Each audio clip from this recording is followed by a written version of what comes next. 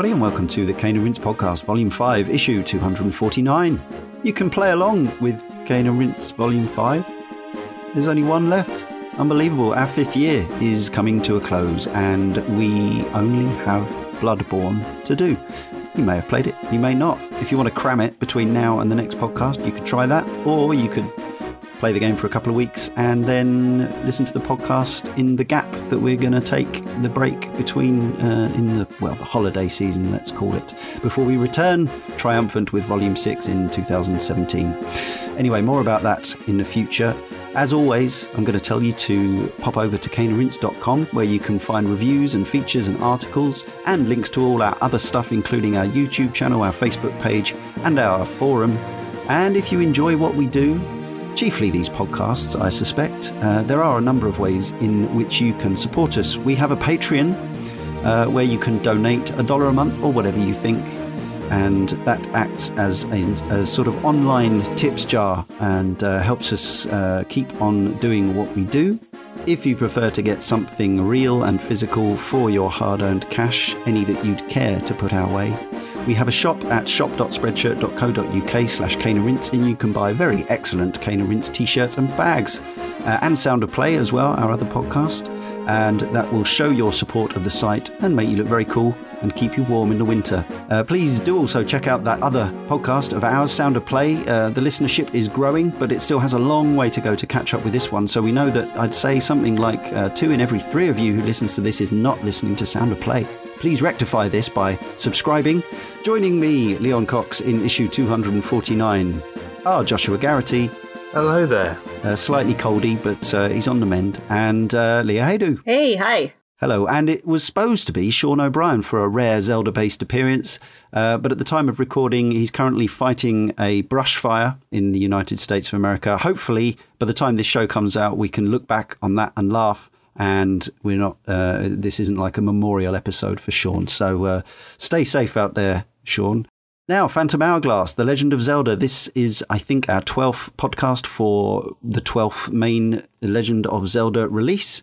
Obviously, we'll talk about on what, the changes in system and things like that coming up. But just first, for context, as always, if we could talk about kind of when we became aware of it, when we played it, and how, if necessary, because there are 2 ways to play. I have a bit of a weird history with the DS in that I bought a second-hand DS console from a friend, and it was unfortunately the original DS, which I understand is not well loved, and the DS Lite is kind of considered the version of that console to get. So yeah, I bought the original DS off of a friend, and then I started picking up a couple of titles that I thought would interest me, one of which was Phantom Hourglass. Unfortunately, I never really found the time to really commit to playing the DS. I was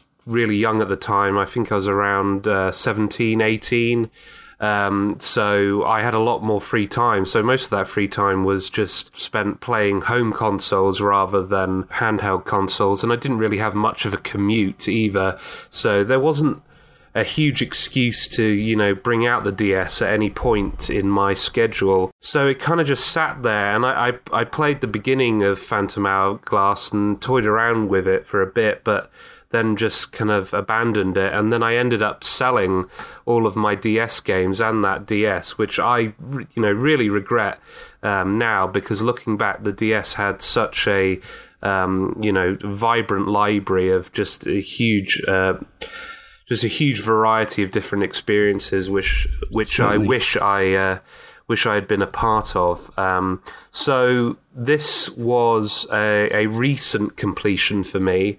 So I bought the DS cart again, and slotted it into my 3DS and completed it for the podcast. Right. Yes, I was going to say, you do know you can play all those wonderful DS games on your 3DS, don't you? So, yes, indeed. You can catch up with the library that way. And also some of them, a handful, are on the Wii U Virtual Console as well. Leah, how about you? Did you play this back in 2007? I did, yeah. And I think it must have been one of the earlier games that I played on a DS Lite, because I did own an original DS, and then I traded it in for a DS Lite relatively close to when the DS Lite came out, which I think was a year or so before Phantom Hourglass launched. Yeah, that's right. But I did have Phantom Hourglass at launch because I was actually working at GameStop at that time. And so I was very subject to any hype of anything that was coming out that I was even remotely interested in. And in fact, I still have on my wall a part of the cardboard standee that we had in the store for Phantom Hourglass. It's like a picture of Link with one of the knights kind of turned side to side, and I have that still. So I jumped right in, played it all the way through. I most recently played for this show. I actually did pick up the Virtual Console, Wii U Virtual Console version, which it has some issues, and I'll go into a little bit more about what I think of that on when we speak about different aspects of the game itself. But it's not the best port, I'll say. So we can kind of discuss that. But I have now played this game through. I don't believe any more than just that first time and this time. I'm glad that I've played it overall. But yeah, like I said, it's not been one of my favorites in recent times. I don't think it's a complete disaster, but there are some things. Yep. Listeners, note we are going to have a spread of opinions on this one, I believe, and that goes for our correspondence as well. I received this game as a present the first time. It was one of those, I've mentioned this before as being one of my favourite ways to receive a game. It was, I think, the day it came out, or maybe the day after, but I think it was the Friday it came out in late 2007. I guess I'd mentioned it without genuinely, without deliberately dropping hints. I guess I mentioned it to my partner Tanya that this new Zelda game was out, and I guess I'd said I didn't have the money to buy it. It was, like a £40 full price release. And she was obviously feeling flush and fanciful, so she came home with it in a bag from a shop for me that very day, and so it was a nice surprise. And I wonder if this the sort of, I think sometimes the way you even come to a game can leave you more predisposed towards it than even the playing of it. But I played it through in the way that you probably would if you were bought a surprise present. I played it pretty much non-stop for the next couple of weeks and completed it.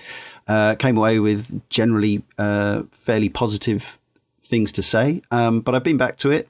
And that's not a but, as in now I hate it, by the way. I've been back to it for the podcast. I haven't quite made it through to the completion for the second time. I'm on the penultimate boss, just ran out of time, but I have finished it before, as I say. And I've certainly played it enough to refresh my memory of what it's like to play. But I replayed it because I did trade in that kind present some years ago, probably for something else excellent as well. So I've been replaying it on the Wii U, but playing it entirely on the gamepad held vertically, so not bringing the TV screen into play, because that seemed to work better for me. But I will agree with Leah that there are some issues with playing it on the gamepad as opposed to a DS. So obviously the developer is credited as Nintendo EAD. But this is a new director for a game. This is Daiki Iwamoto, his first project for Nintendo. He worked on the famously unreleased Star Fox sequel for the Super Nintendo, Star Fox 2. He did some programming on Super Mario 64, which we covered way back in Kane and Rince history. He worked on the cinematic sequences on Ocarina of Time. He was a coder also on Luigi's Mansion, and then closer to this, perhaps more relevantly, Link to the Past and Four Swords on the Game Boy Advance, and then Four Swords Adventures. He was the boss battle director on the GameCube, and he also, in the meantime, did some work on programming the Pokemon Box, which was a specially released sort of Pokemon collect debris, the sort of thing that they've released as a download for 3DS, but on the old GameCube anyway. So yeah, this was his first game as a director, and only so I guess it was the fourth Zelda he'd done any work on. The producer, so of course, is Eiji Aonuma, and the writer is Hidemaru Fujibayashi, who, as we know by now, was heavily responsible for the Oracle's games and the Minish Cap and Skyward Sword and forthcoming Breath of the Wild. So it was released, as I say, on the DS in June 2007 in Japan, and October 2007, almost the rest of the world except Korea, who had to wait until April the following year. And the Wii U Virtual Console version came out in November 2015 in PAL territories, and May 2016, earlier this year, in the United States of America. The reviews over the gamut of the press were generally positive, but it didn't hit the magic 90% mark, which Zelda games were normally renowned for doing, a game ranking of around 88%. But something I've decided to include in these little rundowns from now on is a user rating score, because there are various places you can look these up, and this is where people go on sometimes at the time and sometimes more recently, and we'll give an idea as to what the public feel about the game. And the user ratings for Phantom Hourglass average out at a solid 8, and that's across sites including Nintendo Life, Metacritic, and IMDb. Sales-wise, now the DS Lite famously sold an awful lot of units, and the game over the world sold over 5 million copies, which again makes it, I guess, considerably short of the series heights, but I'm sure also made it extremely profitable anyway. I would surmise, though I can never be sure, of course.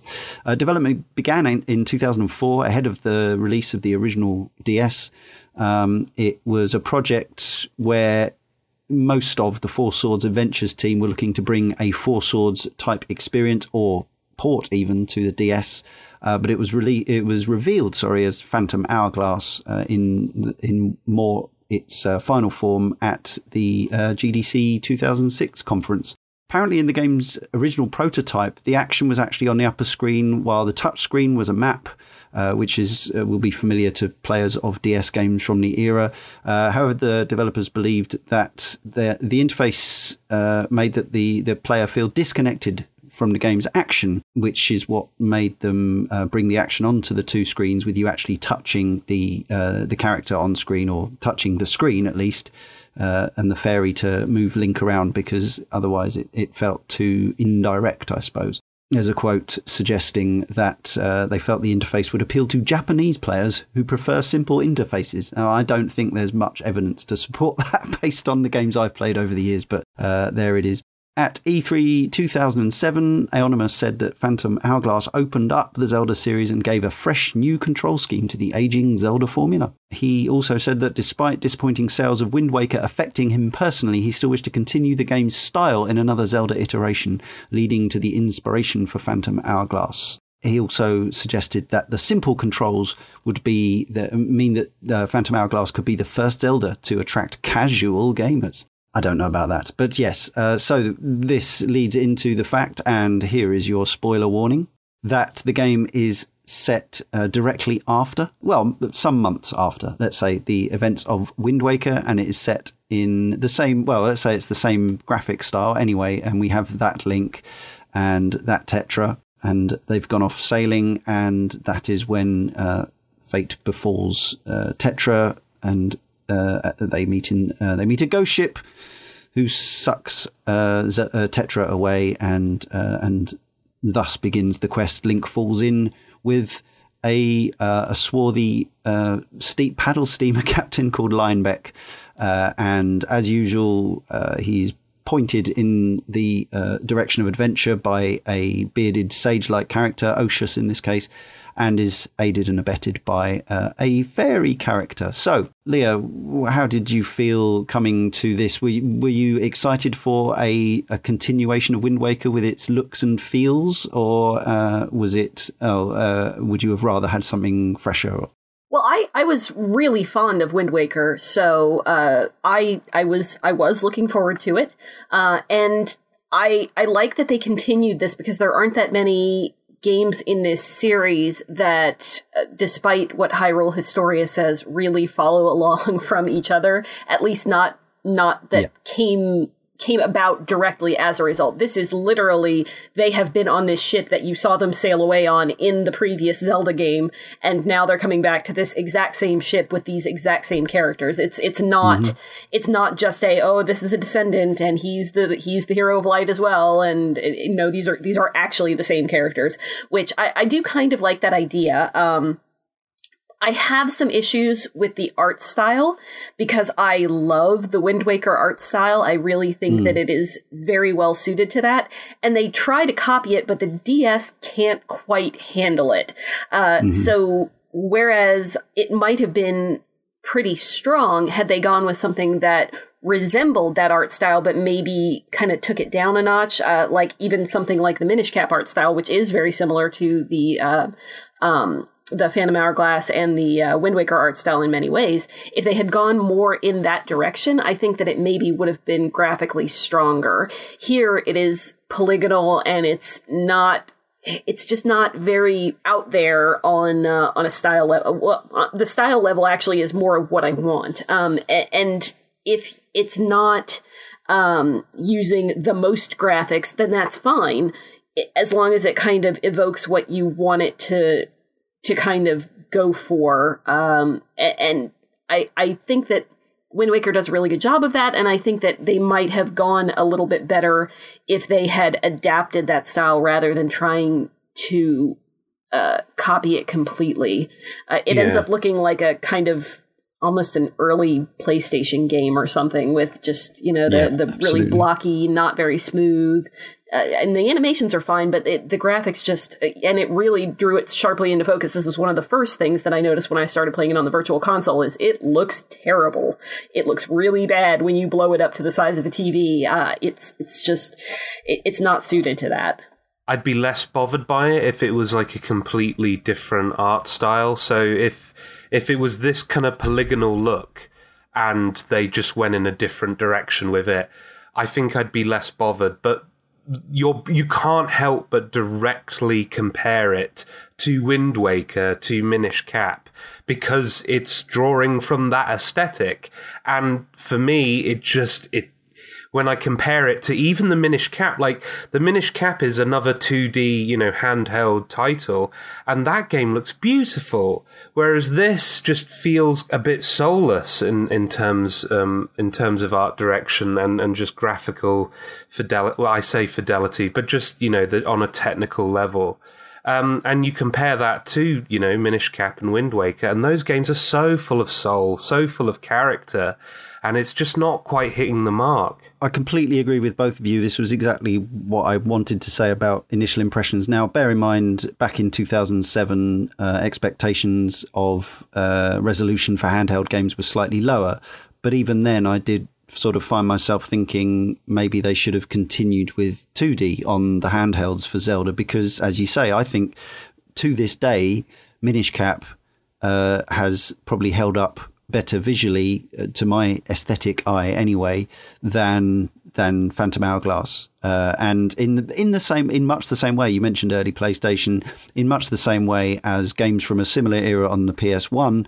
At the time, we were obviously hugely excited by games like Metal Gear Solid going into polygons, and that team did some amazing stuff with the resolution and the fidelity and the amount of polygons that they had at their disposal. But right now, if I was going to play a PS1 game, I would much rather play Castlevania Symphony of the Night than I would play Metal Gear Solid. Certainly if I was looking to show off, and famously the PS1 was designed to be a textured polygon powerhouse compared to the consoles that had gone before it.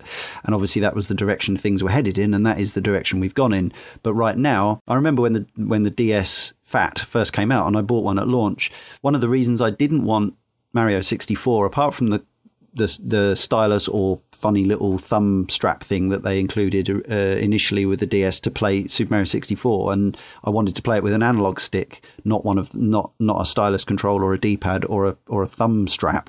It was also the fact that I thought it's kind of there was something about the DS's graphical power, which made it look like PlayStation. It had those that level of texture, that level of that level of polygon, maybe similar-ish resolution. I don't know. So going back to Phantom Hourglass now, I completely agree. The animation is sensational in a lot of places, like the splashes of water when you fire the cannon into it, and the explosions and all that sort of thing. That's the animation itself is great, but the resolution and the lack of polygons, I think, dates it quite badly. Now, I certainly wouldn't recommend, for a few reasons.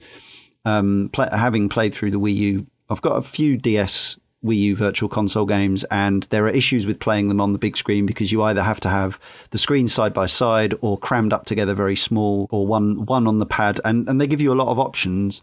But actually, the way I've played it through and ultimately got really quite used to it again is playing it with the gamepad in vertical. And apart from the fact that it's very easy to accidentally touch the back, the right trigger when holding it that way and bringing up the save screen, that's annoying, and it's harder to hold the shoulder button, whereas one of the main things about playing Phantom Hourglass is the shortcut shoulder button to activate whatever item you're holding at the time. So if you're holding a boomerang, you don't want to do the laborious way of touching the boomerang and then touching the screen. Like, the only way to play it, as far as I'm concerned, is hold down the shoulder button and then draw away or point where you want to fire your arrow or your boomerang. So this playing on the Wii U gamepad makes this more difficult because it's just kind of awkward to hold, because it's got that big, it's kind of a big fat thing compared to a tablet, and it's got a big ridge where it rests perfectly nicely if you're holding it as a normal controller,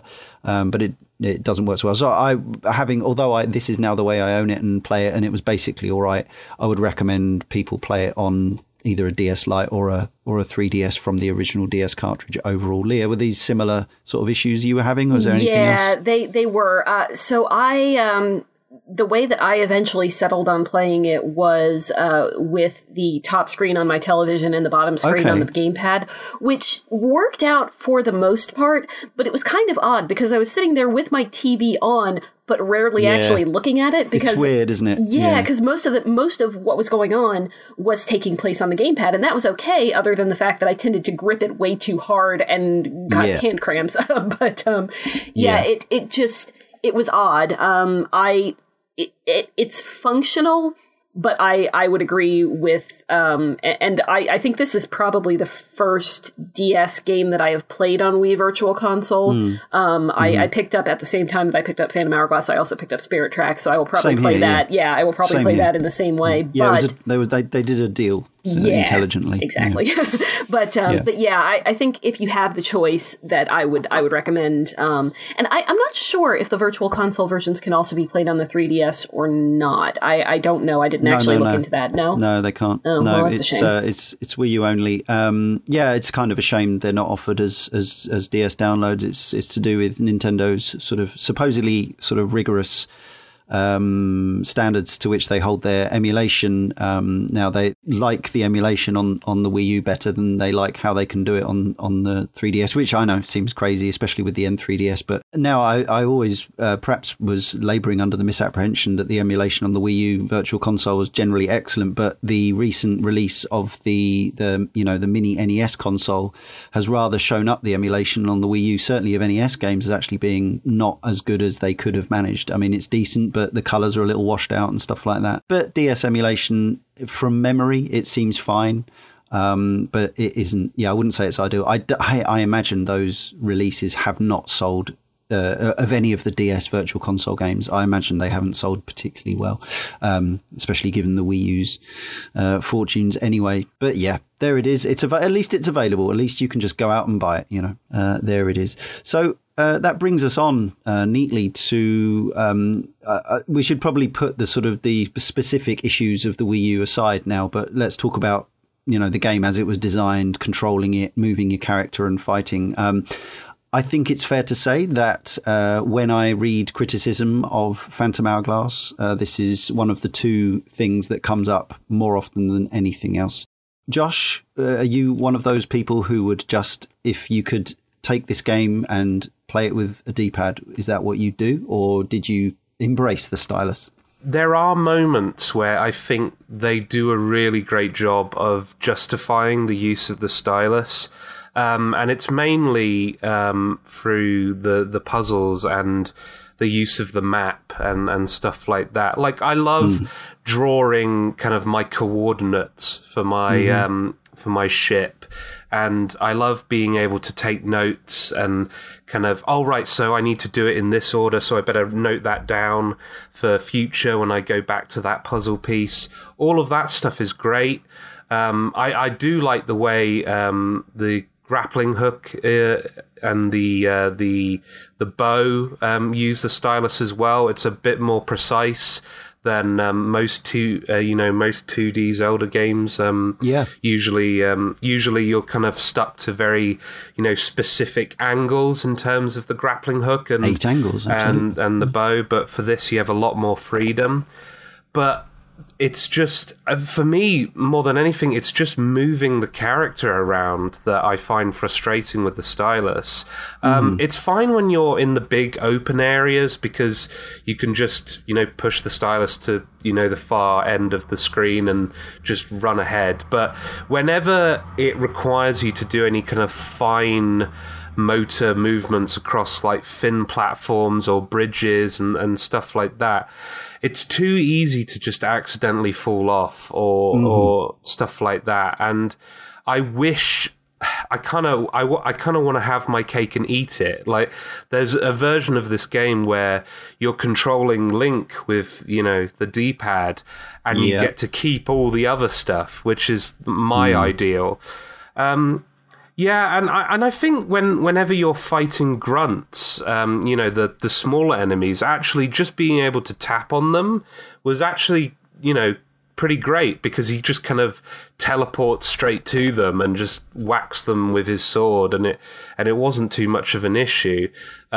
It's with the boss battles where it requires a bit more finesse from the player that suddenly kind of came up against the limitations of the stylus. I just think it's a bit of a mixed bag. Leah, how about you? I don't know that it does require that much finesse in the boss battles, because, I mean, generally you'll have to do something to get them vulnerable, like throw a bomb at them or, hook at them or do something. But then once they're down and they're stunned, it's how fast can you tap on them.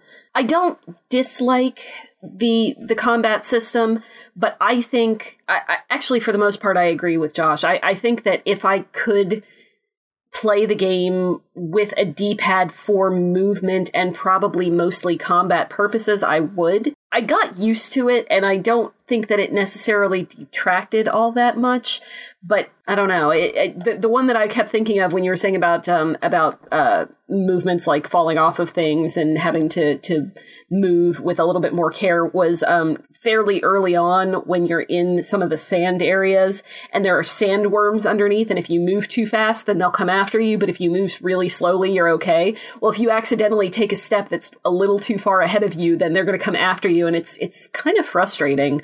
I think I do I love being able to draw on my map. I liked being able to make notations, and for the most part, the things like when you do get your warping ability and you need to kind of draw the symbols, I thought that was implemented pretty well. I liked a lot of what they did with those features, but it's very much one of those games, like Nintendo does, that wants to take advantage of the features of their system because nobody else is really taking advantage of the features of their system. They're like, oh, we have a microphone. Well, we have to put that in 30 times. Oh, we have the touch screen. Let's make sure that everybody's drawing things and they have to touch to move. It almost feels like overkill. And this is not a super early game, but it is the first Zelda on the DS. So maybe that's what they were doing. They just hadn't quite figured out how to squeeze all of these things in and still make it the most enjoyable experience quite yet. Yeah, I've got so many feelings on this. Again, like Josh, I'd say overall conflicted. I was speaking to Tony Atkins of Cane and Rinse the other day, and he was saying sort of, oh, well done for tackling this enormous Zelda project. You're 2/3 of the way through. Aren't you bored yet? just playing the same series of games over and over again. And I said no, and I think that is partly because of the jump between 2D to 3D to handheld 2D again and back, and obviously we've seen it's like like any series that you become very familiar with, you notice the smaller changes, whereas other people might say, oh, it's the same game over and over again. Obviously, what we're doing with these Cane and Rinse podcasts is to look at the minutiae and the differences and the changes in director and direction. And one of the things that I said about going into Phantom Hourglass was that actually this will feel very different to playing any of the previous 11 that we've played up to now over this past year, because it's got a very different control method. It's controlled with the stylus. The whole thing becomes less grid-based, feeling like obviously there are still block puzzles and things like that where you move things around within the corridors, but like movement feels as, this is the first time that movement feels as kind of free form and analog, as you say, in the wider areas as it does in the 3D games. Whereas in the 2D games, and I say this as where I still consider Link to the Past probably my favourite Zelda. So I've got nothing against sort of simple, boxy, grid-based movement whatsoever. But this makes that whole feel different. But as much as I can enjoy the simple running around, like you say, putting the stylus at the extent of the screen and running, and you can curve in a pleasing arc around monsters and things like that. As you say, it can get a bit pernickety. They use this is a game with a few sort of stealth sections where you want to hold the stylus much closer, and it tends to put you up against a time limit or in fear of being caught, which can make it quite stressful. But I actually found, like walking across those musical floors that you have to keep quiet so things don't hear you, that all worked quite well. Where I think the stylus control does fall down is, and this is partly execution on my part, because the more thought I put into it, the more consistently it tends to work.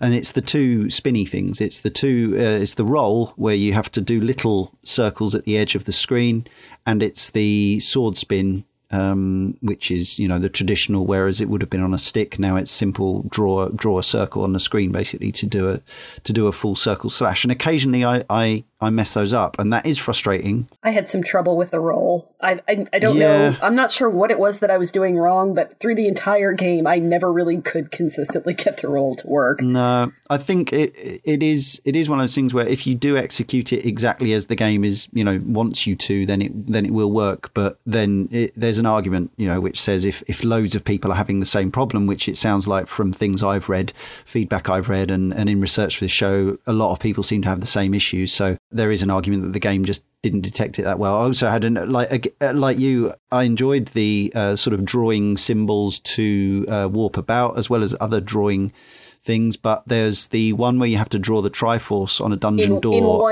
in one thing. Yes, yeah. You can't pick your pencil up. You have to do the whole thing in one line. Yep, I had the same problem. It's the thing is, it's looking for a certain a place where you start as well. So it's not just good enough to draw the Triforce in one stroke. If you don't draw the inner triangle and then the outer triangle, it doesn't really recognize it. So I did that a lot of times before I gave up and looked it up, and I have a feeling I did exactly the same in 2007 as well.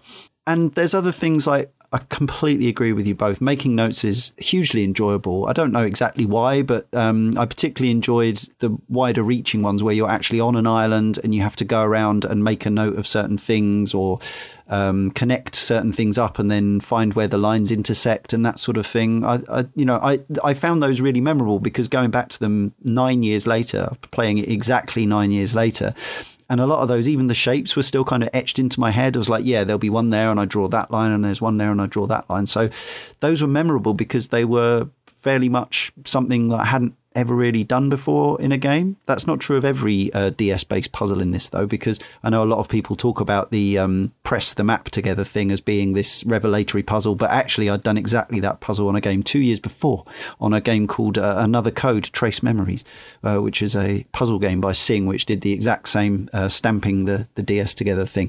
But it's quite possible Nintendo came up with that independently and separately. But what I did have sometimes with a problem with the note making and the writing was that the dungeon, it was substituting making notes for actually giving you a puzzle. So it's basically saying, look at these 4 slabs with instructions on and write the answer. So like, pull this lever first, pull this lever second. And occasionally they would riddle it up a little bit, so they'd make you think about it ever such a little bit, but often it was just a case of write this number here, write this number here, write this number here, and then follow the sequence of numbers. And that doesn't really work as a puzzle from my point of view. Yeah. But then sometimes actually getting to the slabs of stone might involve a certain amount of puzzling. Anyway, we'll come on to the dungeons separately, but I just wanted to make that connection with the writing on the maps and charts stuff. Felt a little bit like it was used sometimes instead of actually gameplay. If you see what I mean. Yeah, were there any other... you mentioned the microphone. I know, Josh, you tweeted when you first started playing this about the shouting into the microphone in public awkwardness, and someone pointed out that you don't actually need to shout into the microphone. Yeah, you can blow into just it. blow into it. Yeah, but blowing into a DS on a packed commuter train still looks very suspicious to everyone watching. Valid. Only if you're puffing and red in the face at the time. I think it probably just looked like you were blowing the dust off, didn't it? Possibly, but I mean, it happened with a frequency that I pretty much I stopped playing it because my intent was to kind of play this as part of my commute to work, but I quickly abandoned that when... so, for example, there's a guy who asks you to shout as loud as you possibly can to get a cheaper rate for a part. That's right. And, I couldn't have done... blowing wasn't good enough for that guy.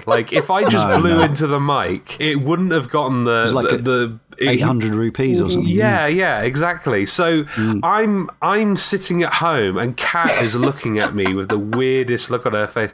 What are you doing? And I'm just blowing directly into the mic as with all the oxygen in my lungs, just blowing into this mic, just so he could just charge me 200 rupees for this part instead of 800. I think I got mine for 20 by actually shouting. Really? Properly, full. I can't remember. I feel like it was 20. Maybe it was 200, but I definitely I waited until I was indoors on my own and put my mouth over the microphone and actually shouted just so I could get it as cheap as possible. I think I got him to about 200, but yeah. Okay, maybe it was 200. Maybe I'm overselling my lung power. Or maybe a secret bonus for going mental, as I did. But the thing I like about the microphone stuff, and I always have a bit of a soft spot for this stuff, even though we have seen it on and off for years. And in fact, it's a nice throwback to the very first Zelda, isn't it? Because it was the Pole's voice enemy in the original Famicom Zelda, because the Famicom had microphones in its control pad. We talked about this back in January 2016. You made the Pole's voice enemies, the bunny-eared ones, curl up by shouting at them. And this game does exactly the same thing. And I thought that was really cool. And yet, even though we've been doing this series for a year, I still forgot when I read the sign which said these enemies don't like loud noise. I did exactly the same thing and threw a bomb at them and thinking, oh, they won't like this. It doesn't affect them at all. You have to shout at them. And there's also a blowing out a candle puzzle, which it's always there are a few. Yeah. Side note, it took me, despite the fact that there is a little thing that actually says mic on it, it took me a little while to figure out where the microphone on the Wii U gamepad was. It's very small. Yeah, it is very small. And it's not something that I'm actually kind of surprised it's there. I can't think of any other game that uses it. Maybe they were just looking ahead to putting DS games on there. I think they were. It was because it's funny enough. It was the other day. It was the anniversary of the release of the Wii Speak peripheral, which was of course the add-on that you could put on your rest on your telly to play Monster Hunter or Animal Crossing. Let's Go to the City. And I think the Wii microphone was presumably supposed to be used for. Well, of course, there was like a telephone app kind of thing where you you could voice message your friends, but only if they noticed that their light was flashing. It was the only way in which they were alerted. I always assumed it was for voice chat for online games, but then of course that would be Animal Crossing and Mario and Monster Hunter. Yeah, exactly. So, but yeah, Mario Kart doesn't even support voices, I don't think, does it? So no, there you go. But it's there, thankfully, so we can play. We can at least blow candles out and shout at ship salesmen in Virtual Console games. Speaking of the paddle steamer, travelling around the world in this game is a bit different. Josh mentioned it. You draw a line, and then the ship follows the line, and then really you're in charge of manning the cannon. So this is not hugely dissimilar, I suppose, to getting the wind going in Wind Waker and then following the wind, but there are some slight alterations, and then you're pointing the cannon rather than with a stylus rather than aiming it in a more traditional fashion.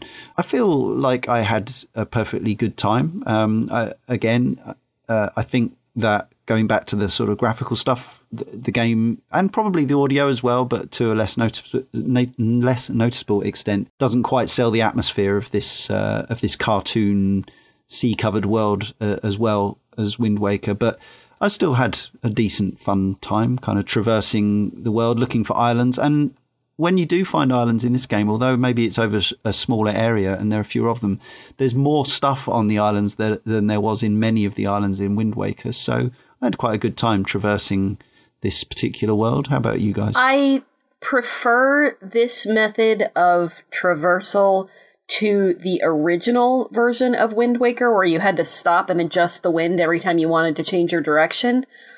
I prefer the current Wii U version of Wind Waker, where you can just get the sail that takes you wherever you need to go. The only issue that I really have with drawing your path, I think it's a neat idea, but it takes too long. It's slow. It's very slow. And once you get your kind of teleportation, which you can do fairly early on, once you get that, it's not as bad. But I mean, if you're traveling all the way around from one sector to the other, then it does take quite a while. For me, generally the combat's pretty simple and easy in this game. For when you're in the ship, you just kind of point and click at the fish that pop up, or pirate ships that decide to fire cannonballs at you. But the one thing that I really didn't like was those like trip wires that kind of randomly appear. It felt like they were just punishing you for kind of drifting off, like for even 2 seconds. Like, oh, okay, I've set my route, and I'm listening to a podcast or something, and I get distracted, and then they do a lot of damage. Like, it's a whole 1 heart, and for the ship, it does take a while before you're properly upgrading the health of that thing. So, like, a whole heart going is actually a big deal. And if you make several mistakes in a row, like, and also, I don't know about you guys, but it actually took me a while to get the timing down for those tripwires. I didn't realize you needed to hold and then release the jump button rather than just tap it. So there was a couple of points early on where I was just losing hearts left, right, and centre to these tripwire things, which felt so like arbitrary. And why not just stick with the regular enemies? Why introduce this as a threat? I really think that after some criticism that was levelled at Wind Waker's sailing, and we know from our research that Aonuma agreed with it, and they did a lot to rectify it in the HD re-release on Wii U. I think this was very much people said they were bored of sailing, so we'll make sure that they can't take their eyes off the screen for a second by constantly chucking enemy fish and spiky things at them, so they've got something to do. I think it was a sort of reaction to that, and perhaps, I think they could have done without the weird speed traps or whatever they are, the spiky gates. You can if you cannon both the things that are carrying the spikes at either end, you can either knock it right down or sink it completely. I can't quite remember, but you can make it a slightly less of a tricky jump anyway. But it's all a bit odd, and there aren't that many different enemies which hassle you throughout the course of the game. There are the ship combat is mixed up a little bit. At times there are a few triggered boss encounters with special monsters, including one where you have to kind of circle round it and draw a chart, then go back to the cannon, and that was quite engaging for a while. At least it mixed things up a little bit, I thought. You were talking about the health of the ship. That's another thing that wasn't there in Wind Waker, was it? So this is, again, a reason to stop you drifting off and just letting your paddle steamer go. Bear in mind, as we say, rather than this being the Wind Waker, this is a vessel with some sort of engine, non-sentient. And it doesn't talk to you. It's the SS Linebeck, named after its captain. you've got these 4 hearts, and you were talking about leveling it up. Now, as I say, I'm on the penultimate boss in my second playthrough, 9 years on from the first. I've got like maybe half a dozen ship parts of the total collection of ship parts that looks like, I think there's 8 categories, and I reckon there's about 6 or 8 slots in each category of things. So, you've got rail, you've got funnel, you've got wheels, you've got prow, you've got actual vessel body, and all this stuff. And I've only found like a teensy tiny percentage of them, and none of them seem to match. So supposedly putting matching sets together gives you more health. I've got absolutely nowhere near doing any of that, and I'm right near the end of the game. I think finding those seems like a good idea, but they're too difficult to reliably track down.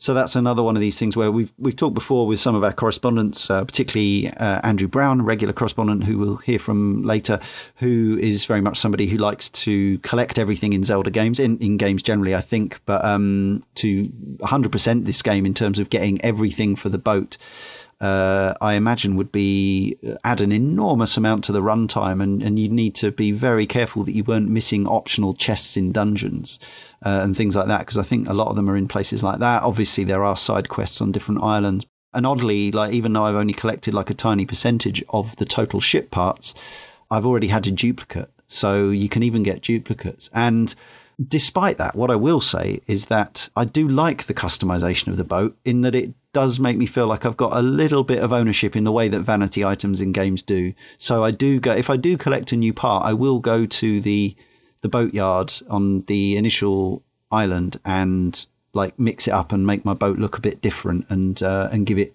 some kind of level of ownership. I did the same thing, and my boat is ugly as sin because none of my parts match either, but at least it's my ugly boat. Well, that's it. Now, the other aspect, other than controls, that is, I would say, is probably the most frequent criticism levelled at Phantom Hourglass as a Zelda game. It tried something different, and I guess judging by the amount of people who seem to really dislike the Temple of the Ocean King, maybe it was a misstep. So this is a dungeon that you return to. It's a dungeon that you visit several times, and each time you can get a bit further and new enemies turn up, and some of the items that you'll have collected along the way will aid your progress through, but the bottom line is that you will end up repeating 2 or 3 sections 4 or 5 times, I think it is, throughout the course of the game. And this seems to be, and I understand it when you just say it out loud like that, it seems to be a real sticking point for many. Now, I'll give you my feelings on this in a moment, but let's hear from Leah first. Do you remember playing this first time? Did you find it a real drag? And okay, I am one of them. Right. I did not like this aspect of the game, and I think that my complaints about it are similar to most people's complaints about it. I don't like having to repeat myself, and there are I find the concept interesting. I like that it's supposed to be that you're coming back to this with new knowledge, and you're supposed to be able to blast through these upper level or through these lower levels. Well, I guess it is upper. Don't you go down into the basement, don't you? Okay, yeah. So the upper levels are supposed to pose little to no threat to you anymore. You're supposed to be able to use the knowledge and the new weaponry and the new inventory that you've collected to bust through these upper levels to get down to where you actually need to be. And I just didn't like it, because not only are you going through this, there's also the added stressors of enemies that you cannot defeat until very late in the game. A temple that has a time limit. That's a killer too. I'm not big on places with time limits, and this one has a very strict time limit, and if you run out of time, then you're gonna die, because you have save the zones, but once you get rid of your eponymous Phantom Hourglass, once you get that, you can go as deeply as you need to within that time limit, but then the temple literally starts sucking the life out of you, so you can't last very long if you don't have that. In theory, I feel like I should like this, but I really don't. It's too much packed in that I don't particularly care for, between the time limit and the repetition. It just, I had a lot of issues with it, and I think this is one of the things that I personally was glad that they took out for Spirit Tracks. I love the concept of a of a temple that you come back to, and you kind of peel back the layers. For me, it's just the amount of repetition that you need to do. If it was as simple as going through floors you'd gone through before and just kind of walking through doors that you'd unlocked previous with a longer time limit so you could just rush through that and not worry about it later on, I think I would be less frustrated. But when you're kind of, you know, carrying those Triforce pieces, or, you know, things that represent the Triforce at least, for the, you know, third time to the same location, it's just a bit tedious. And, you know, I actually kind of like the idea of a temple that starts to kill you after a certain time limit. I just wish the punishment for the enemies discovering you wasn't that they peel back more of your time, because the time limit is already so tight that being punished in that way, you know, by being discovered by the enemies, just feels a little bit too harsh. This is an example of something in this game where I love the idea, but I just, it's, for me, it's the execution. There are a few tweaks here where I think I would actually like this, but as it is, it's just very tedious and frustrating. I will say that I do like that one of the main treasures that you can find scattered around the world is more time for your hourglass. I was going to mention that. Yeah, you can make that time limit that is by default is quite tight, although you will, you know, find people out there who can do it without even losing any time off their off their time clock by doing it so quickly. But yeah, adding if you go on side quests and then dredge up the treasure, which, you know, give you a couple of extra minutes worth of sand, that can, even just collecting 2 or 3 of those, like six minutes of extra time is a decent percentage, a decent chunk on. My feelings on this were helped by the way in which I got the game and the way in which I played it. So, you know, I often, and we'll hear about this in the next podcast, the Bloodborne one, I'm often somebody who starts a game, plays tons of it, then stops for ages, then comes back to it, then plays it for a little bit, and then drifts away again, and then comes back and plays, you know. But with Phantom Hourglass, as I say, it was a surprise present from a loved one, and I absolutely blitzed through it in a couple of weeks, didn't really play anything else, and I got really, really good at the Temple of the Ocean King. So I was speedrunning it effectively, and that's what it is designed for. And because I was so engaged with the game and so fully connected to it, I never got to that point of coming back to it and having forgotten what I needed to do. So it was still repetitious. I can't deny that. It is literally repetitious. You repeat actions. However, I think being fully cognizant of the abilities that you have and the new powers you've opened up mean that if you come back to it soon enough, you very quickly can tune into the shortcuts that you can make, and that I found inherently satisfying. It felt like, and I think that's exactly what the designers had in mind. But I think, so the flaw is trying to look at it semi-objectively, as possible as that is that if you're not playing it that way and you're not that committed or connected to the game for whatever reason, it does just start to feel like a frustrating return to the same place over and over again, doing the same actions over and over again. And yes, some of it is stealth based. Some of it you need to either walk slowly or stop and take out the sort of the sentry beacons and things like that. So it's not just like herring rush through the bits you've done before. You still have to, you are forced to slow down and take certain bits at certain times, but you can really work out like the fastest route, and I did find that inherently satisfying. And I do remember playing this through the first time. By the time I was on the however many visits it is, 4 or 5, I was like, I had tons of time left because I got really good at it. What I will also say is that now I'd not necessarily ever fully intended to replay Zelda games until we thought about doing this podcast. And obviously this is one replay of this 9 years later. it doesn't lend itself that well to replaying it, because I don't really, and against an overarching real world time limit as well, made it slightly less enjoyable. So I still don't. Yeah, I'm not gonna be a full apologist for it and say you're all playing it wrong, because I don't think that's the case. But all I can say is that the first time through, actually, I think I got it, and I think I found the enjoyment in it that the designers intended. But as I say, I can completely see why a lot of people found it a total misstep or a stumbling block. I think that possibly what might have made it more palatable to me would have been if they had actual shortcuts around some of the more, I don't want to say tedious, some of the more involved puzzles. Like I think Josh mentioned, like when you have to carry the blocks in and throw them into the pedestals, like that kind of stuff. You shouldn't have to do that twice. That's just a little silly. And I think that being able to actually skip, and if you want to go in and have things that are improved or made easier by having your new abilities, then that's great. But some things, the comparison that I'm thinking of, and I can't believe I'm going to say this, Dark Souls does a great job of this. Oh, I knew it was coming. I chalk one up. I think that's my first. So, but it's true.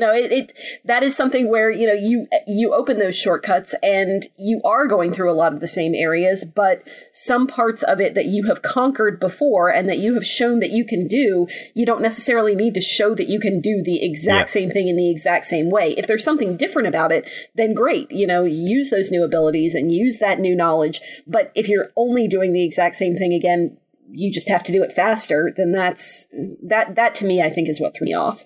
Yeah, totally. I was going to make the same comparison. And I guess my assumption is that if they were doing, not that they will, if they were doing the same as they did for Twilight Princess and Wind Waker HD, but on, say, the N3DS for Phantom Hourglass, they were making like a new prettified version, and they were making refinements and things. I think that's exactly what they would do to the Temple of the Ocean King. They would streamline it and not make people repeat the same actions over and over again based on feedback. However, the Temple of the Ocean King is but one of 8 dungeons overall, I think. We have the usual fire and ice temples and wind, and a courage one, of course. Then there's the ghost ship, which you visit around halfway through the game. And spoiler, it's not the end of the game. And then, of course, there's a final temple as well. So how did you feel about the repeated temples, the dungeon design in this particular Zelda, Joshua Garrity? I did enjoy the dungeons in this game. Again, it's mostly whenever the game kind of leaned into its strengths, when it realized what the stylus did well. So any of the puzzles that involved kind of like making some notes and kind of drawing lines so you could see where they intersect and stuff like that, I really enjoyed. There are examples of dungeons that I think are less successful. I'm thinking of the Ice Temple. I forget the proper name for it. But that temple, there's a lot of, slippery floors, which, are a nightmare when you've got more direct control over a character anyway, but are an extra pain when you've got to, move the character around with a stylus. But yeah, largely, like you said before, Leon, I do think a lot of the puzzles do come down to find out what order you have to click the switches in, and then click the switches in that order. But there is something, speaking personally, there is something satisfying about kind of doing that archaeology, kind of like figuring out the mechanisms of a temple by scrolling notes down and stuff like that. So while they're all pretty easy and pretty simple, it just keyed into something in my head where I was like, yeah, this feels like I'm uncovering like an ancient mechanism and kind of figuring it out, despite how easy it is. That's a really good way to put it. My main point was going to be that they are pretty easy puzzles, and pretty easy experiences overall. Which I don't necessarily have a problem with, but I I maybe would have liked to see a few more puzzles that made the kind of use of the DS's features that they're doing, but with a little bit more challenge into them. But I didn't dislike the dungeons, and I was kind of struggling to figure out why, but I really liked Josh's explanation, actually. I think that it's interesting, and I do like that they want you to be using that bottom screen to kind of make your own notes and to rely on those notes. And even if the task is kind of just make sure you get those notes, and your little fairy, who we haven't really talked about, but your Navi substitute, if she's telling you that you really need to take those notes down, then you should probably listen to her.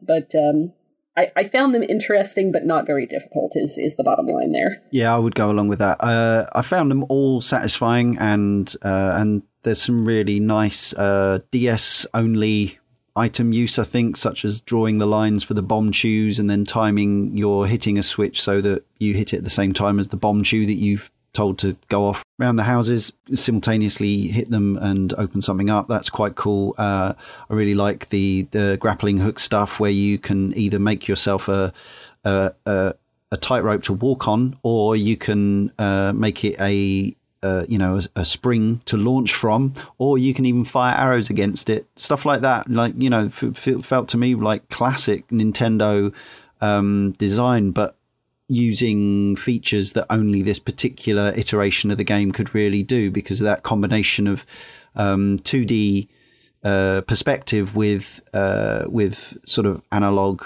interface of the stylus. There are some interesting tweaks to dungeons that I think we should note. This is the first game where you don't collect a compass and a map for obvious reasons. I think it's the first anyway. It's been kind of a absolute standard of the series, is that two of the things you're looking for are the things which help you navigate, whereas now you start with a map and you can make notes on it. There's also the pay to reveal chests, which I'm not so keen on. You go up to a gossip stone type affair and it tells you how many chests there are on a floor, and then says for 20 rupees, which is frankly not very much in a game where you're often wandering around with 1,000 rupees, it will tell you where the chests are. Then you can mark them on the map and then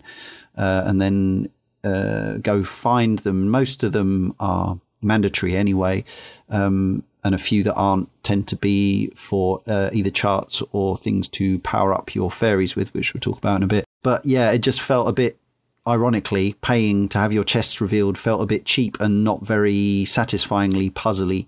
And generally the dungeons are just strictly linear. Like if you go back now to some of the earlier games in the series, the order in which you can tackle rooms and stuff is you're given way more options. And I realize it's partly philosophy of video games in general, and also concessions to the time that modern players have and that sort of thing. But for me, just really enjoyable and satisfying, but also that niggling sense that, perhaps, they were a little on the easy side. One thing I wanted to mention, because I don't think we have up to now, is Mark Brown, a guy who makes a YouTube series called Game Maker's Toolkit, is currently working his way through all of the Zelda games. He's sort of preparing to do a wider piece on Zelda as a whole series, and to talk about many aspects of the game, same way as we are.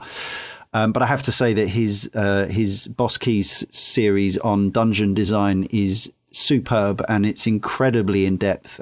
He has more time, and obviously, he's a skillful editor and whatever else, to go into some detail about the actual philosophy behind the dungeon designs in each individual Zelda game. I think it makes a perfect companion piece to this series of podcasts. I've tried to reach out to him, thinking there might be some synergy. He has yet to respond, but I recommend that you check those out if you've been enjoying these podcasts.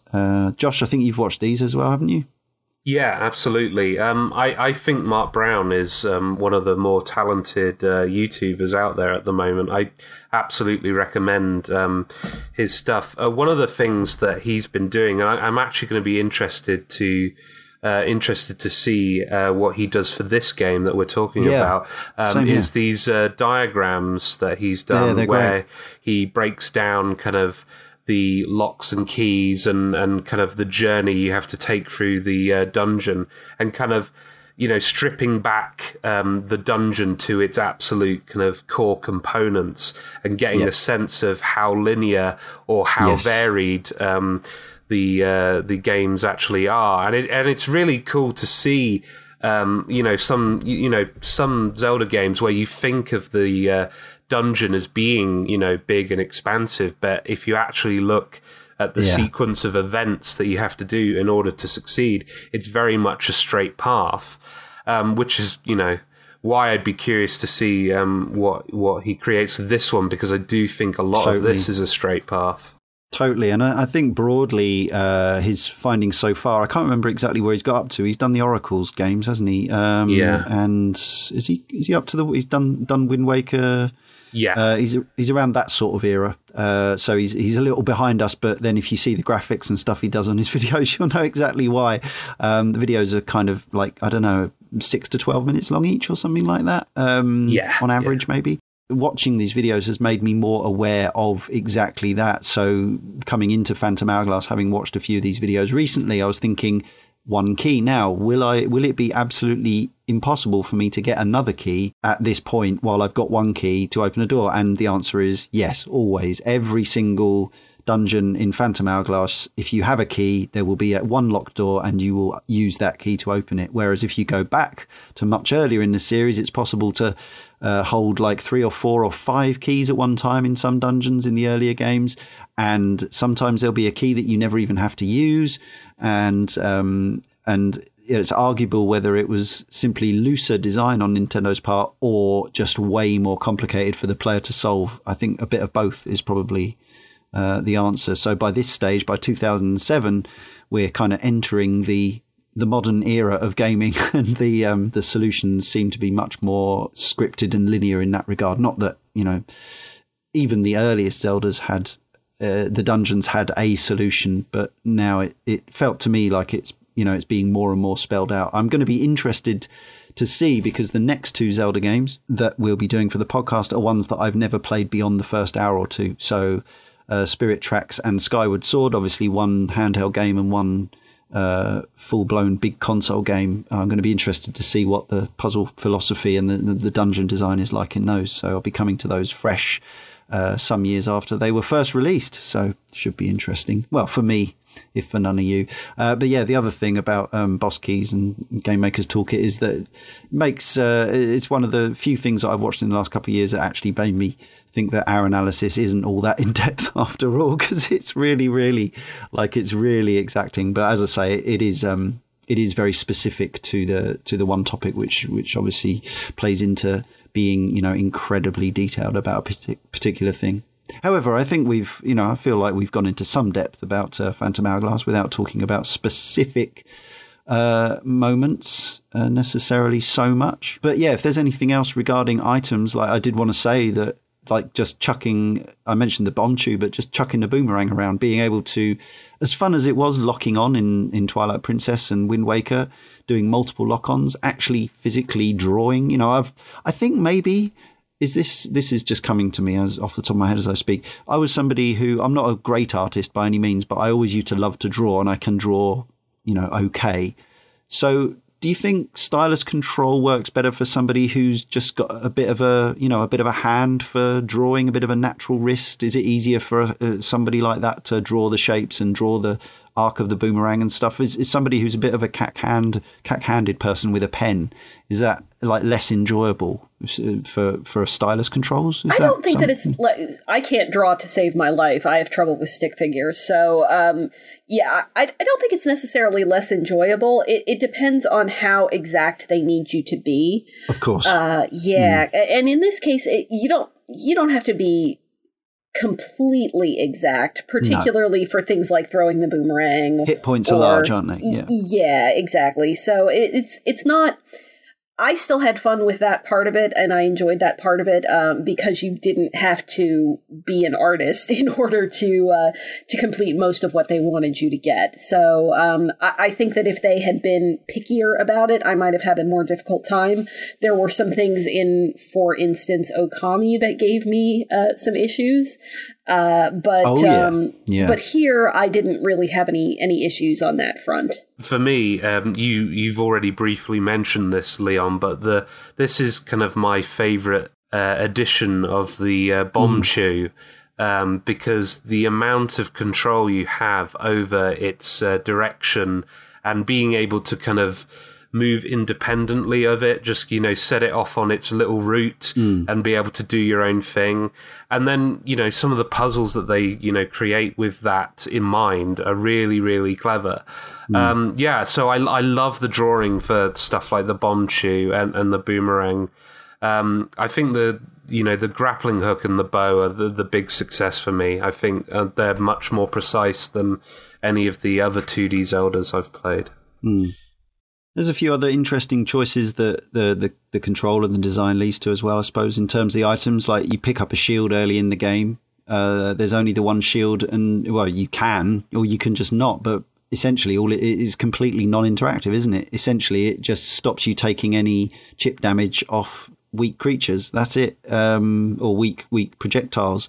So there's no real, shield play in this game like there is in other games. I suppose that makes it different. There's also less kind of upgrading of Link in the sense that I think you can get a bigger bomb bag and a bigger quiver, but that's about it. There's no bottle farming. There's no, we've had games before now with, I can't remember what the maximum is. We had at least 5 bottles in one, or was it 7 in one of them? I can't remember, which obviously you fill with potions. But in this, you just go and buy the potion. There's 3 different colours now. You got red, purple, or yellow, which refills you completely, and purple revives you. There's no collectible fairies anymore. So there's quite a few sort of little tweaks that you wouldn't necessarily think of, but actually, make some fairly fundamental changes to the things that you spend your time doing in a Zelda game. Another aspect that I think makes some very cool use of the DS's features, and those are the bosses. Now, they obviously aren't able, with that low poly, low res presentation that we've already talked about, aren't able to be as eye-bleedingly gorgeous as those in some of the predecessors on the dedicated home consoles.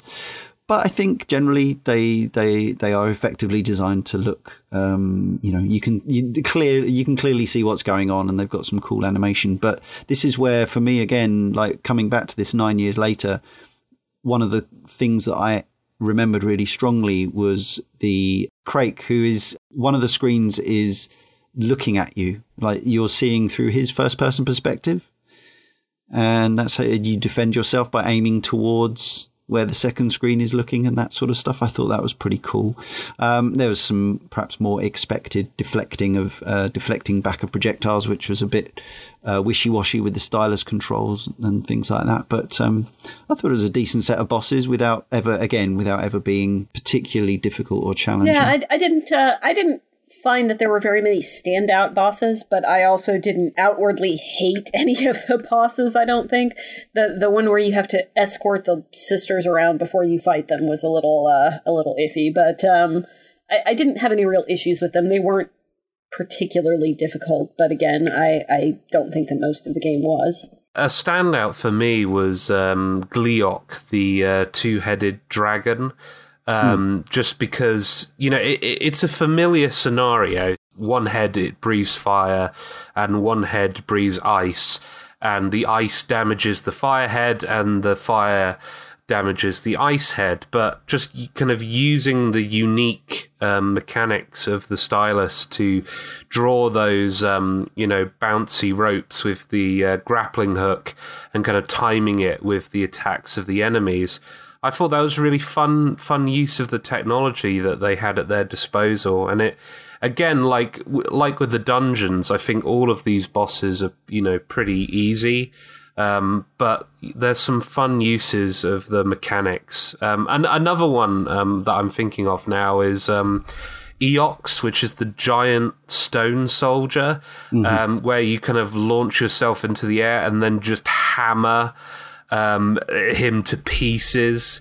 Again, really simple, really easy, but it's just really mechanically satisfying to just peel back the layers of stone on this massive giant creature. So I think there's some neat stuff in there, a few cool ideas. And again, I suppose things that couldn't easily be done on a different system or without that particular control setup. So I suppose in a way, I don't know if it's contradictory, but I think it's an interesting balance, isn't it? We were talking earlier about the desire for Nintendo to either show off or advertise the features of a certain machine by using things, and in some ways, you know, it can come across as gimmicky or unnecessary or things. You know, there's a reason these things are gimmicks and not available on other consoles, and other developers aren't using them because they're perhaps not as much fun as the established control methods. In the same way that, you know, after every dalliance with other control methods, we keep coming back to variations on a control pad, a D-pad and a joystick and buttons.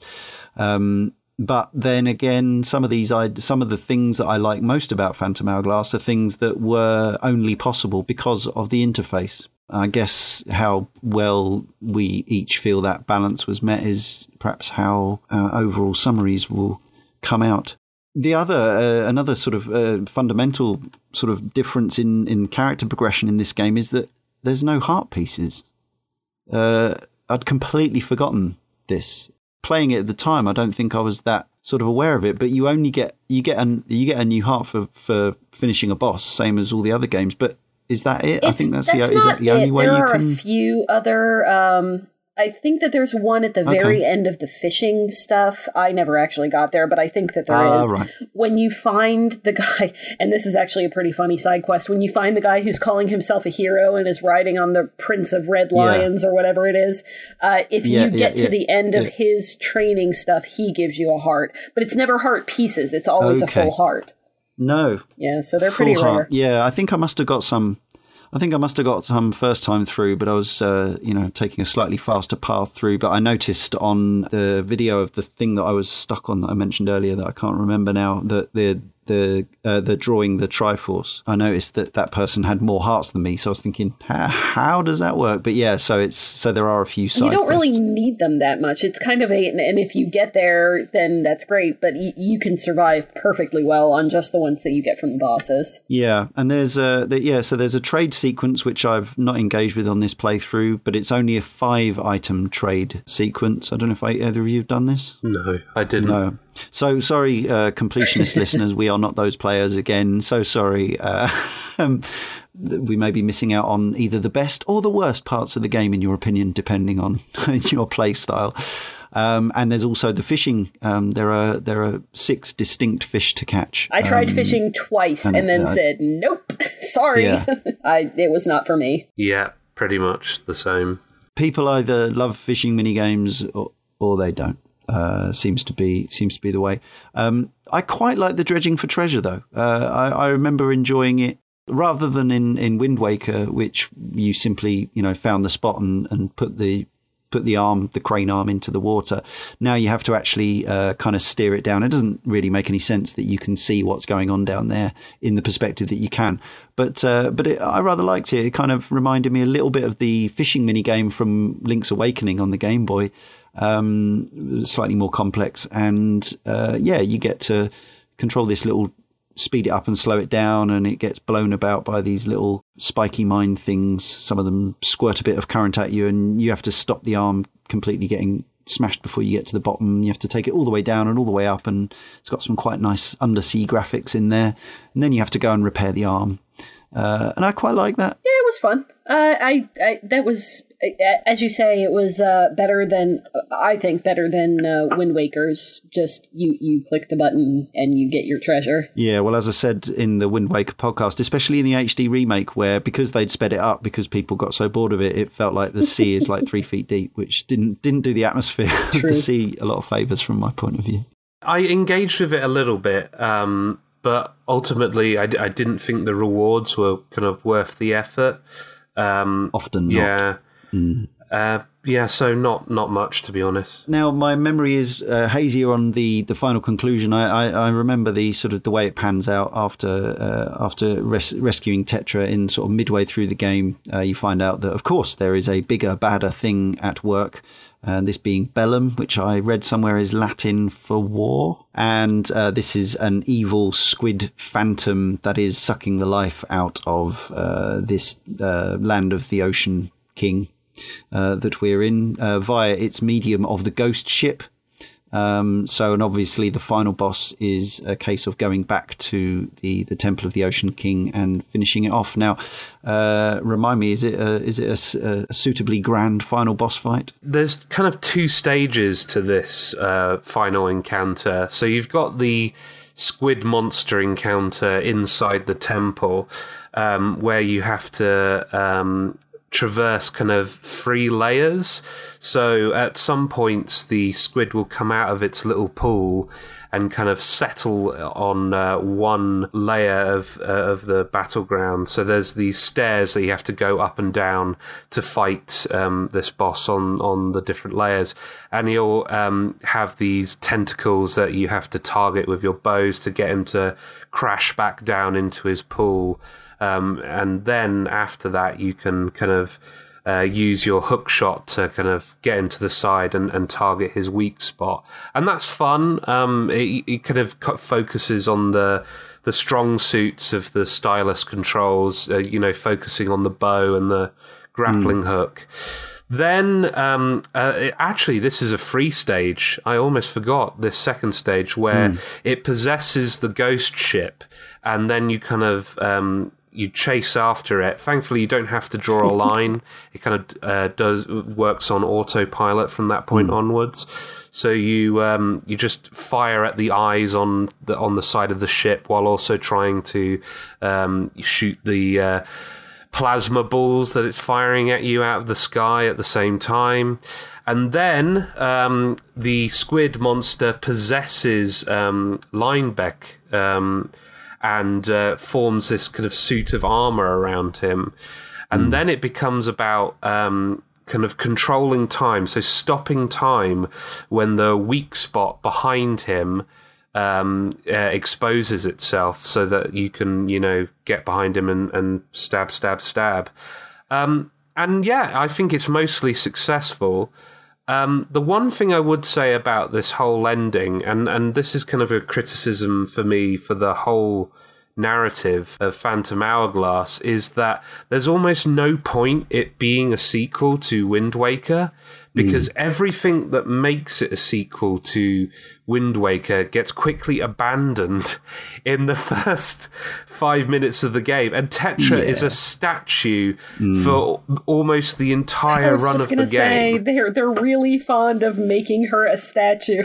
Yeah, and then you realize all of this stuff that's happened just occurred in another part of the world or a completely different dimension that's not associated with the Wind Waker world, and everyone on your ship when you get back is like, well, only 10 minutes has passed, like why are you guys so shocked, and why are you so stunned?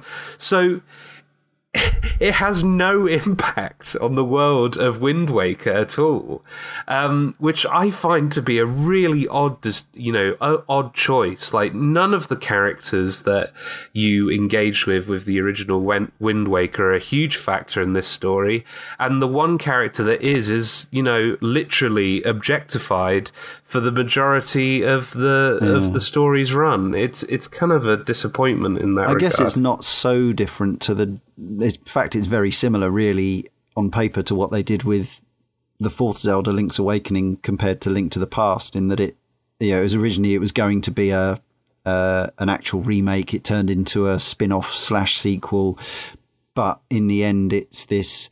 And they woke up and it was all a dream, or was it? Kind of conclusion. So they do throw a wrench in that all a dream thing by the fact that it's Link and Tetra stroke Zelda, but still, it's the same general idea. You know, it's something that happened that everybody else is going to tell you didn't really happen. So, and I just, regardless of what I think, the sense I get is that whereas we had a real outpouring of affection for the conclusion of Link's Awakening with the Windfish and all that, with this one, people seem to be more like, yeah. And then they woke up and it was all a dream, or like you say, Josh, it didn't feel, like it had, like what you'd done had any bearing on anything, kind of thing. So I'm not sure what that is, because actually we are now entering the sort of era of, in the mid 2000s, I guess it really started. Maybe even slightly earlier, I'm thinking about Paper Mario and so on. Nintendo started to take their localization into the English language much more seriously. They started to get really good people on doing these sensitive, witty, warm, influent, sort of reference-laden translations. You know, we've seen it, particularly people often talk about the writing in the Mario and Luigi RPG series, and the Fire Emblem, and in fact most of their IPs have been translated. Now Zelda has less writing in than a lot of those, but in this one I think there's a lot more kind of verbal humor than in Zelda's past, and I think this was a trend sort of starting in around this era. So people do seem to have, some of our correspondents seem to have affection for Linebeck, even though he is a seemingly, he follows a very classic, rogue to hero archetype, follows that character arc. He looks to be based on Johnny Depp as Captain Jack Sparrow in the Pirates of the Caribbean films.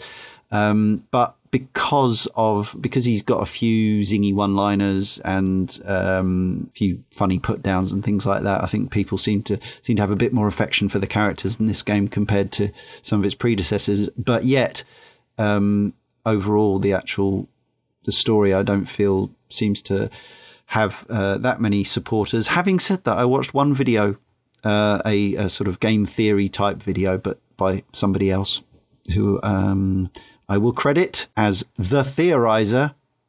Yep, The Theorizer, who goes into some depth examining the subtext and comes up with the theory that Bellum is actually each of the sort of the three ocean gods, so the golden frog, the Oceus himself, who is a whale, in fact, and Bellum represent their sort of dimensional equivalents of power, courage and wisdom, and power has run amok, basically. So there is a bit more to it than that going on, but that's not the sort of stuff I would have engaged with had I not been making a podcast like this one. But anyway, the truth is out there. Check it out. I think we're all just going to say we haven't played it or we don't remember playing it, but we have to acknowledge it's in there. There's a battle mode, a multiplayer. I'm pretty sure I would have given this a go back in 2007. I think you can play it as a single player or as an online multiplayer or as a local, DS to DS kind of beaming. What's the phrase? I don't know. Sort of local multiplayer, DS to DS kind of thing. It was never something that I planned to engage in. It might be one of those modes where it might be like there might be a real brilliance, a genius to it that I've never experienced, but we've had no correspondence about it and I've never really read anything about it and we haven't experienced it. So apologies, fans of the Phantom Hourglass battle mode / multiplayer. Let us know if you gave it a right proper playing, because genuinely I always feel bad about dismissing these things out of hand and just saying, well, none of us have played it. And, I think not that Cane and Rinse listeners would ever hold us to this sort of thing. Or maybe if we did ever go pro because we were being paid, thousands of pounds a month in Patreon, they would say, hang on, you should have played the multiplayer as well. We paid you. But right now it doesn't really work like that. But I'm always conscious that I've played games where people say, oh, I never touched the multiplayer on that. And I say, but it's genius. You've got to try it. Like, imagine if no one had ever played Monkey Target on Super Monkey Ball because they just bought it for the monkeys rolling through the gates and collecting the bananas, when everybody knows that Monkey Target is like one of the great multiplayer gems of that entire era. This might be like that, but just nobody's played it, so we don't know. we've probably been remiss, but equally it's not that easy to play a DS multiplayer game in 2016. In fact, I'm not even sure it works from the... certainly the multiplayer wouldn't work on the Wii U Virtual Console. So anyway, enough from us for now. Let's hear from the community at caneandrinse.com/forum.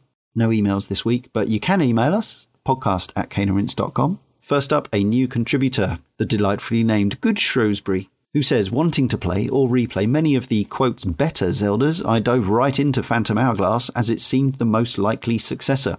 In March 2015, I had planned to play through at least half a dozen Zeldas in quick succession, but this one stopped me flat, and the momentum crashed to a halt. Starting this title, there was the typical Zelda whimsy that grips everyone who enjoys this franchise. The dungeons were pretty cool for a handheld entry. On the back of Wind Waker, it had a very familiar aesthetic that I really enjoyed. The new control style was a tad clumsy, but I knew that given time, Zelda would win me over, as is the usual with any new entry and its associated quirks. However, the controls were so very putridly awkward. After probably 5 to 6 hours with this game, I never developed a comfortable way to utilise the gimmick pushed by the dual screens of the DS. It broke this game completely for me, and I've tried twice to come back to it, but it only gets worse the more I try. I truly am envious of those who embraced the control scheme and enjoyed this title, as I'm sure there was a lot to love. I found myself begging for legacy controls a la Minish Cap, etc., because constantly moving the stylus over the same screen I was watching Link on was terrible. If somehow the player could have moved Link on the top screen, I know it's not touch sensitive, that would have been wonderful, so I could have seen what the hell was going on.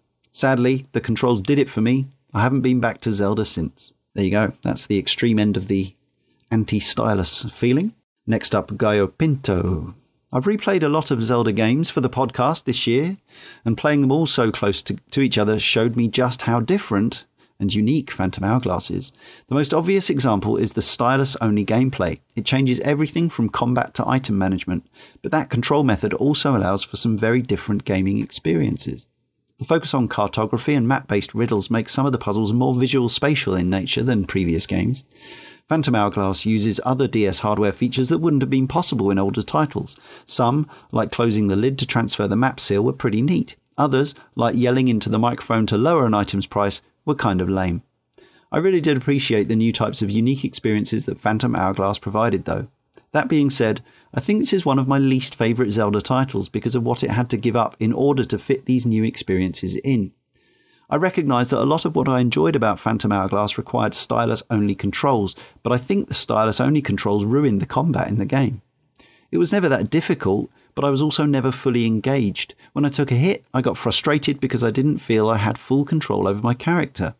Before I get to my final point, I want to point out that Phantom Hourglass is a really funny game. There's a moment where Oshu asks for Link for the titular Phantom Hourglass to finish making the final sword. Link starts the thrust new item overhead in triumph animation, only for Oshu to nonchalantly grab the hourglass out of his hands. Linebeck also has a well-deserved "it's dangerous to go alone" joke.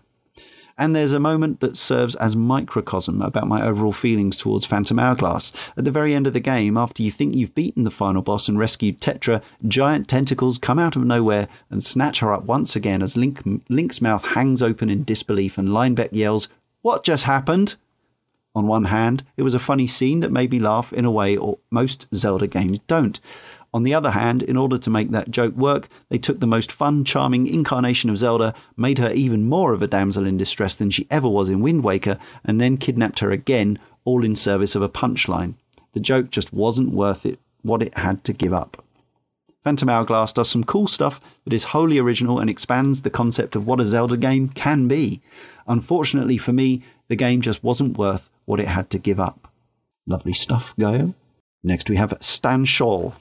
Phantom Hourglass was the game that made me buy a DS. I remember seeing the TV advert with the spin attack carried out by a little circle on the touchscreen and then drawing the flight path of the boomerang, extinguishing torches like a dot to dot. I was absolutely thrilled by the imagination and invention and the gameplay possibilities of the technology. I talked about it to my non-gaming mate in the pub that night, got him excited, and the next day we both bought a glossy black DS Lite. It's still probably my favourite ever console, a perfect marriage of form and function, and the greatest fingerprint collector of all time. That said, while I gamely persisted with Phantom Hourglass, and it did have its moments of utter delight and invention, having to use the stylus for basic movement gradually sapped my enthusiasm and engagement with the game. In particular, the roll mechanic was utterly unpredictable and inconsistent, and therefore infuriating when it was needed. Now, that may be partly down to the screen protector, which was misaligned by about 0.5 millimeter on one edge of the screen. As I say, I was pretty excited when I tore the box open, but the point remains that the control method was willfully unconventional. As many have said, a combination of D-pad and stylus was both what I'd expected and what I think would elevate the fundamental gameplay today and make for a much more tempting replay. Similar feelings then from Stan Shaw?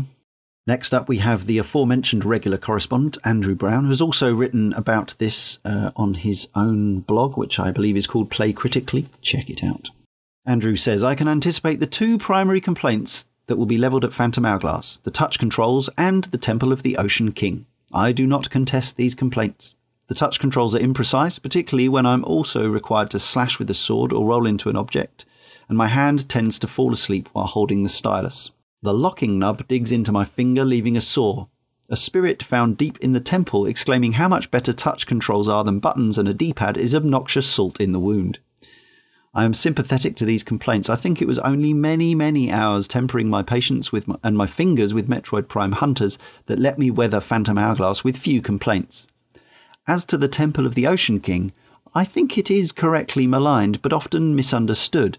I don't want to cast aspersions on any specific people who may complain about the temple, especially on this very podcast, but it is a common complaint about Zelda that it has become formulaic, that it has become predictable, uncreative and rote. So I appreciate that the Temple of the Ocean King tries something new. It is not a dungeon which is attempted once, but it is attempted multiple times, at least 5 total, if not more, for greater mastery, with new paths discovered through old areas thanks to new tools.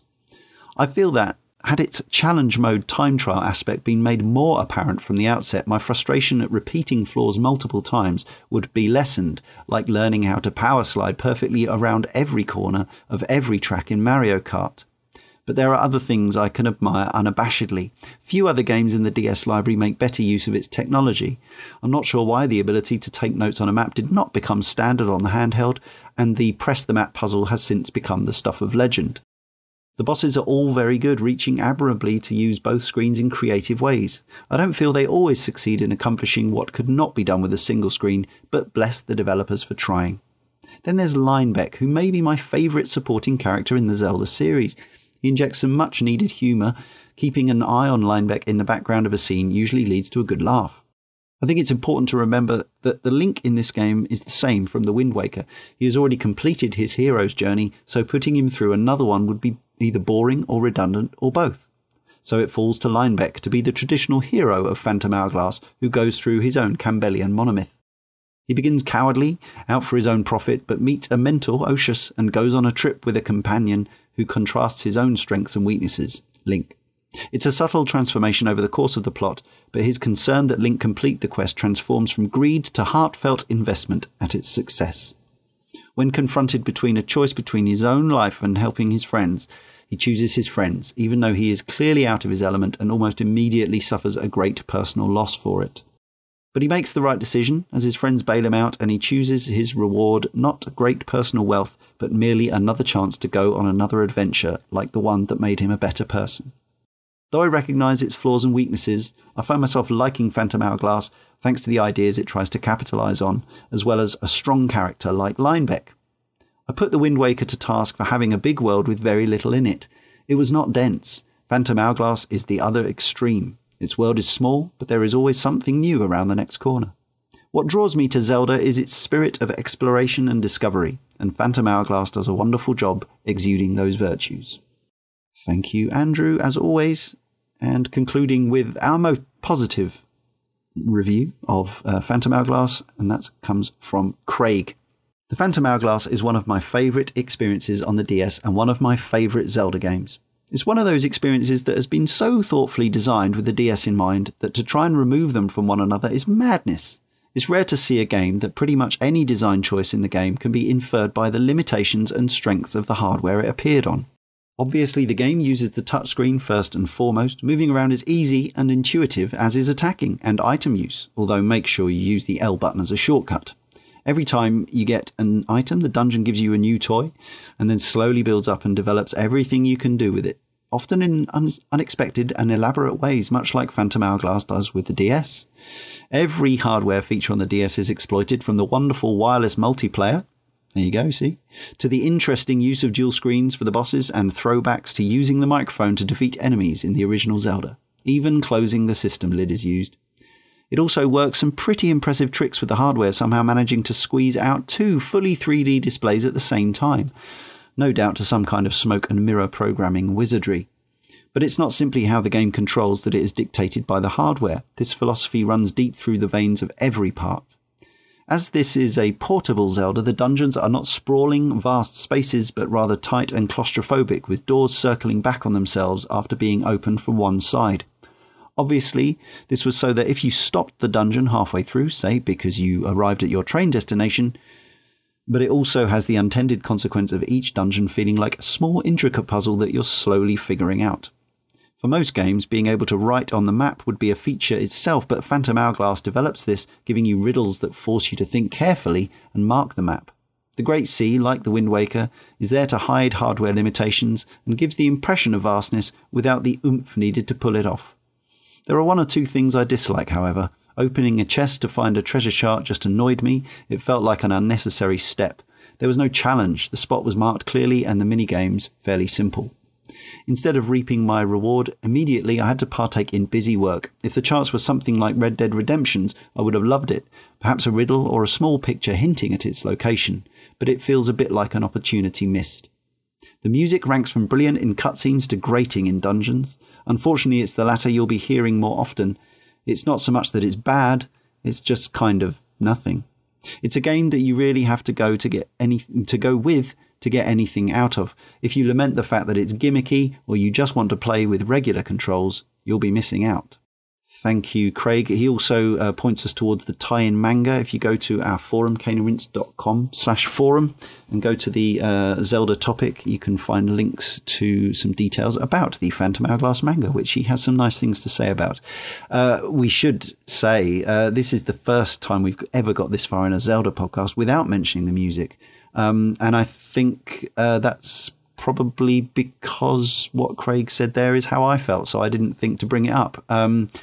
It's got some nice pieces and some completely forgettable pieces, but overall I'd say the soundscape in this Zelda is probably the least memorable of any Zelda that I've played up to this point. Would any of you care to contest that or disagree? Not particularly, although I do think it's worth noting that I think that they do pretty much just pull a couple of things straight from Wind Waker. Oh, for sure. Yeah, there's a few tunes from other earlier, other Koji Kondo compositions from Ocarina and things like that, which are, obviously have that effect. But yeah, for some reason its audio didn't make much of an impression with me on either playthrough. Interesting for a Zelda, that is, isn't it? Okay, folks, as always, we have some 3-word reviews. Follow us on Twitter, @CaneandRinse. Okay, we start with Will Archer of Zelda Informer. Painfully mediocre quest. Francesco says Ocean Temple hate. And Harrison Brockwell says too much stylus. Zeke Peter says not quite right. Gaio Pinto, physics defying boomerang. Duke of Jam says fun wee game. Craigity Craig says a touching tale. It's good and it's clever. Well done, everybody. Thank you. The usual spread or rising tide mark of opinions there. But how do we feel? Well, I think you've probably gathered to an extent, but let's see if we can summarise. And do we actually recommend that people seek out Phantom Hourglass and play it? Josh? I commend Phantom Hourglass for kind of experimenting with the formula. There are some really compelling ideas in play here. I think the concept of a temple that you return to is something, I'd like the series to explore again and have a second crack at. I think the stuff it does with the stylus when it comes to the puzzle solving and the note taking, a lot of that is really strong. And by and large, the dungeons are fun, and so are the boss battles. But having to do everything with the stylus, whether it's movement, combat, every little thing, the fact that you're limited to this one piece of input, aside from, the microphone and stuff like that, there are so many ways where you can think of how this would be easier if you just had a more standard control scheme. When you're, walking across bridges, it shouldn't be that easy to just fall off. I think aesthetically and in terms of audio, this is probably the least inspiring entry in the series for me. None of it really sticks out in my mind when it comes to the art direction and the sound design or the music. And this is the follow-up to Wind Waker, a game that for me is a high point in the series for all of that stuff. So yeah, I think Phantom Hourglass, there's some neat conceptual stuff in there, but ultimately it kind of falls down in execution in some key areas, and ends up being, aside from Zelda 2, one of my least favourite entries in the series. Fair dues. Leah, how about you? I think that part of what really throws me off about Phantom Hourglass is that it is so clearly trying to iterate on Wind Waker. And on the Wind Waker podcast, I mentioned that is my favorite Zelda and has been for a while, and I stand by that. And this, I don't think that it's a bad game, and there are things about it that I really do like. And I think that it's interesting and fun how they use some of the features of the DS, and particularly considering that this is the first of the DS titles, it's not perfect how they do that, and maybe it didn't need to be perfect, but if it had been its own game, if there had been a few more options, if they hadn't tried to make it a technically superior game and had just focused on the design angles, there's a lot of ifs here, and if any of these had been the case, then I don't know if I would have liked it more. Maybe I still wouldn't have, but I'm not a big fan of this game. I can't even tell you where I'd put Zelda 2 because I did not replay it when the podcast replayed it. But this is not one of my favorite Zeldas. It is in fact on the lower end of the scale for me.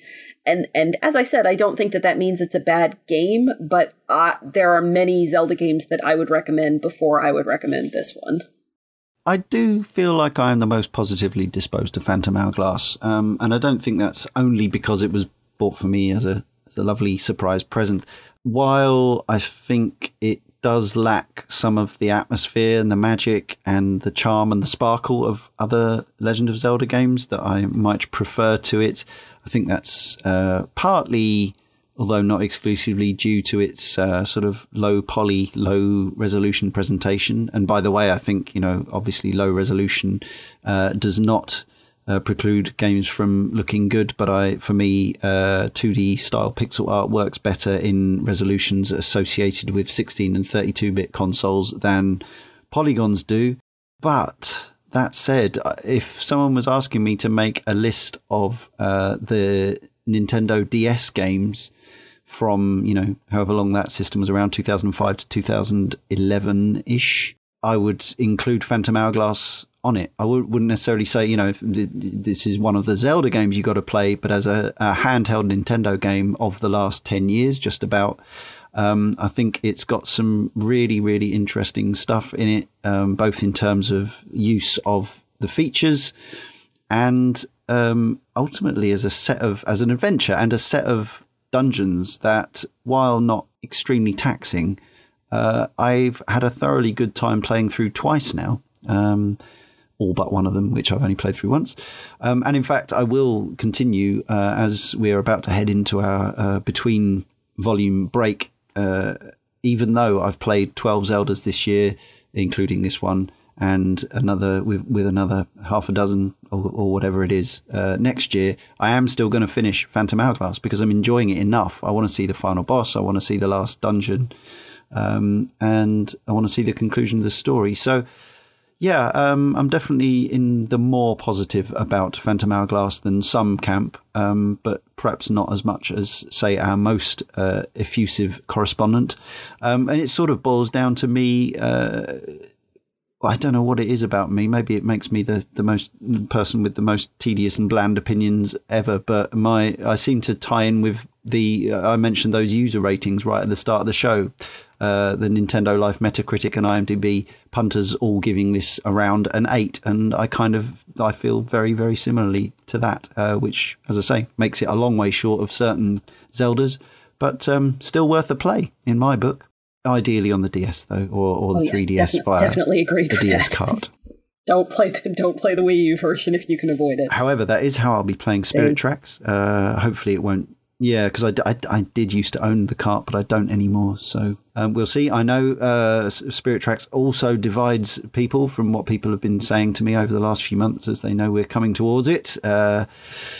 So it'll be another interesting one. That's been the first year of our Zelda series. And yeah, we'll be back in January with Spirit Tracks podcast. We still haven't decided exactly what we're doing for sure about Triforce Heroes. The answer is probably not giving it a podcast. And Breath of the Wild, depending on when it comes out, we don't exactly know what we're going to do with that because we didn't want to do it when it's brand new. But anyway, you don't need to know about that. It just remains for me, Leon, to thank Josh and Leah, and to tell you all that next time in issue 250, we conclude our 5th volume of the podcast with our Bloodborne issue.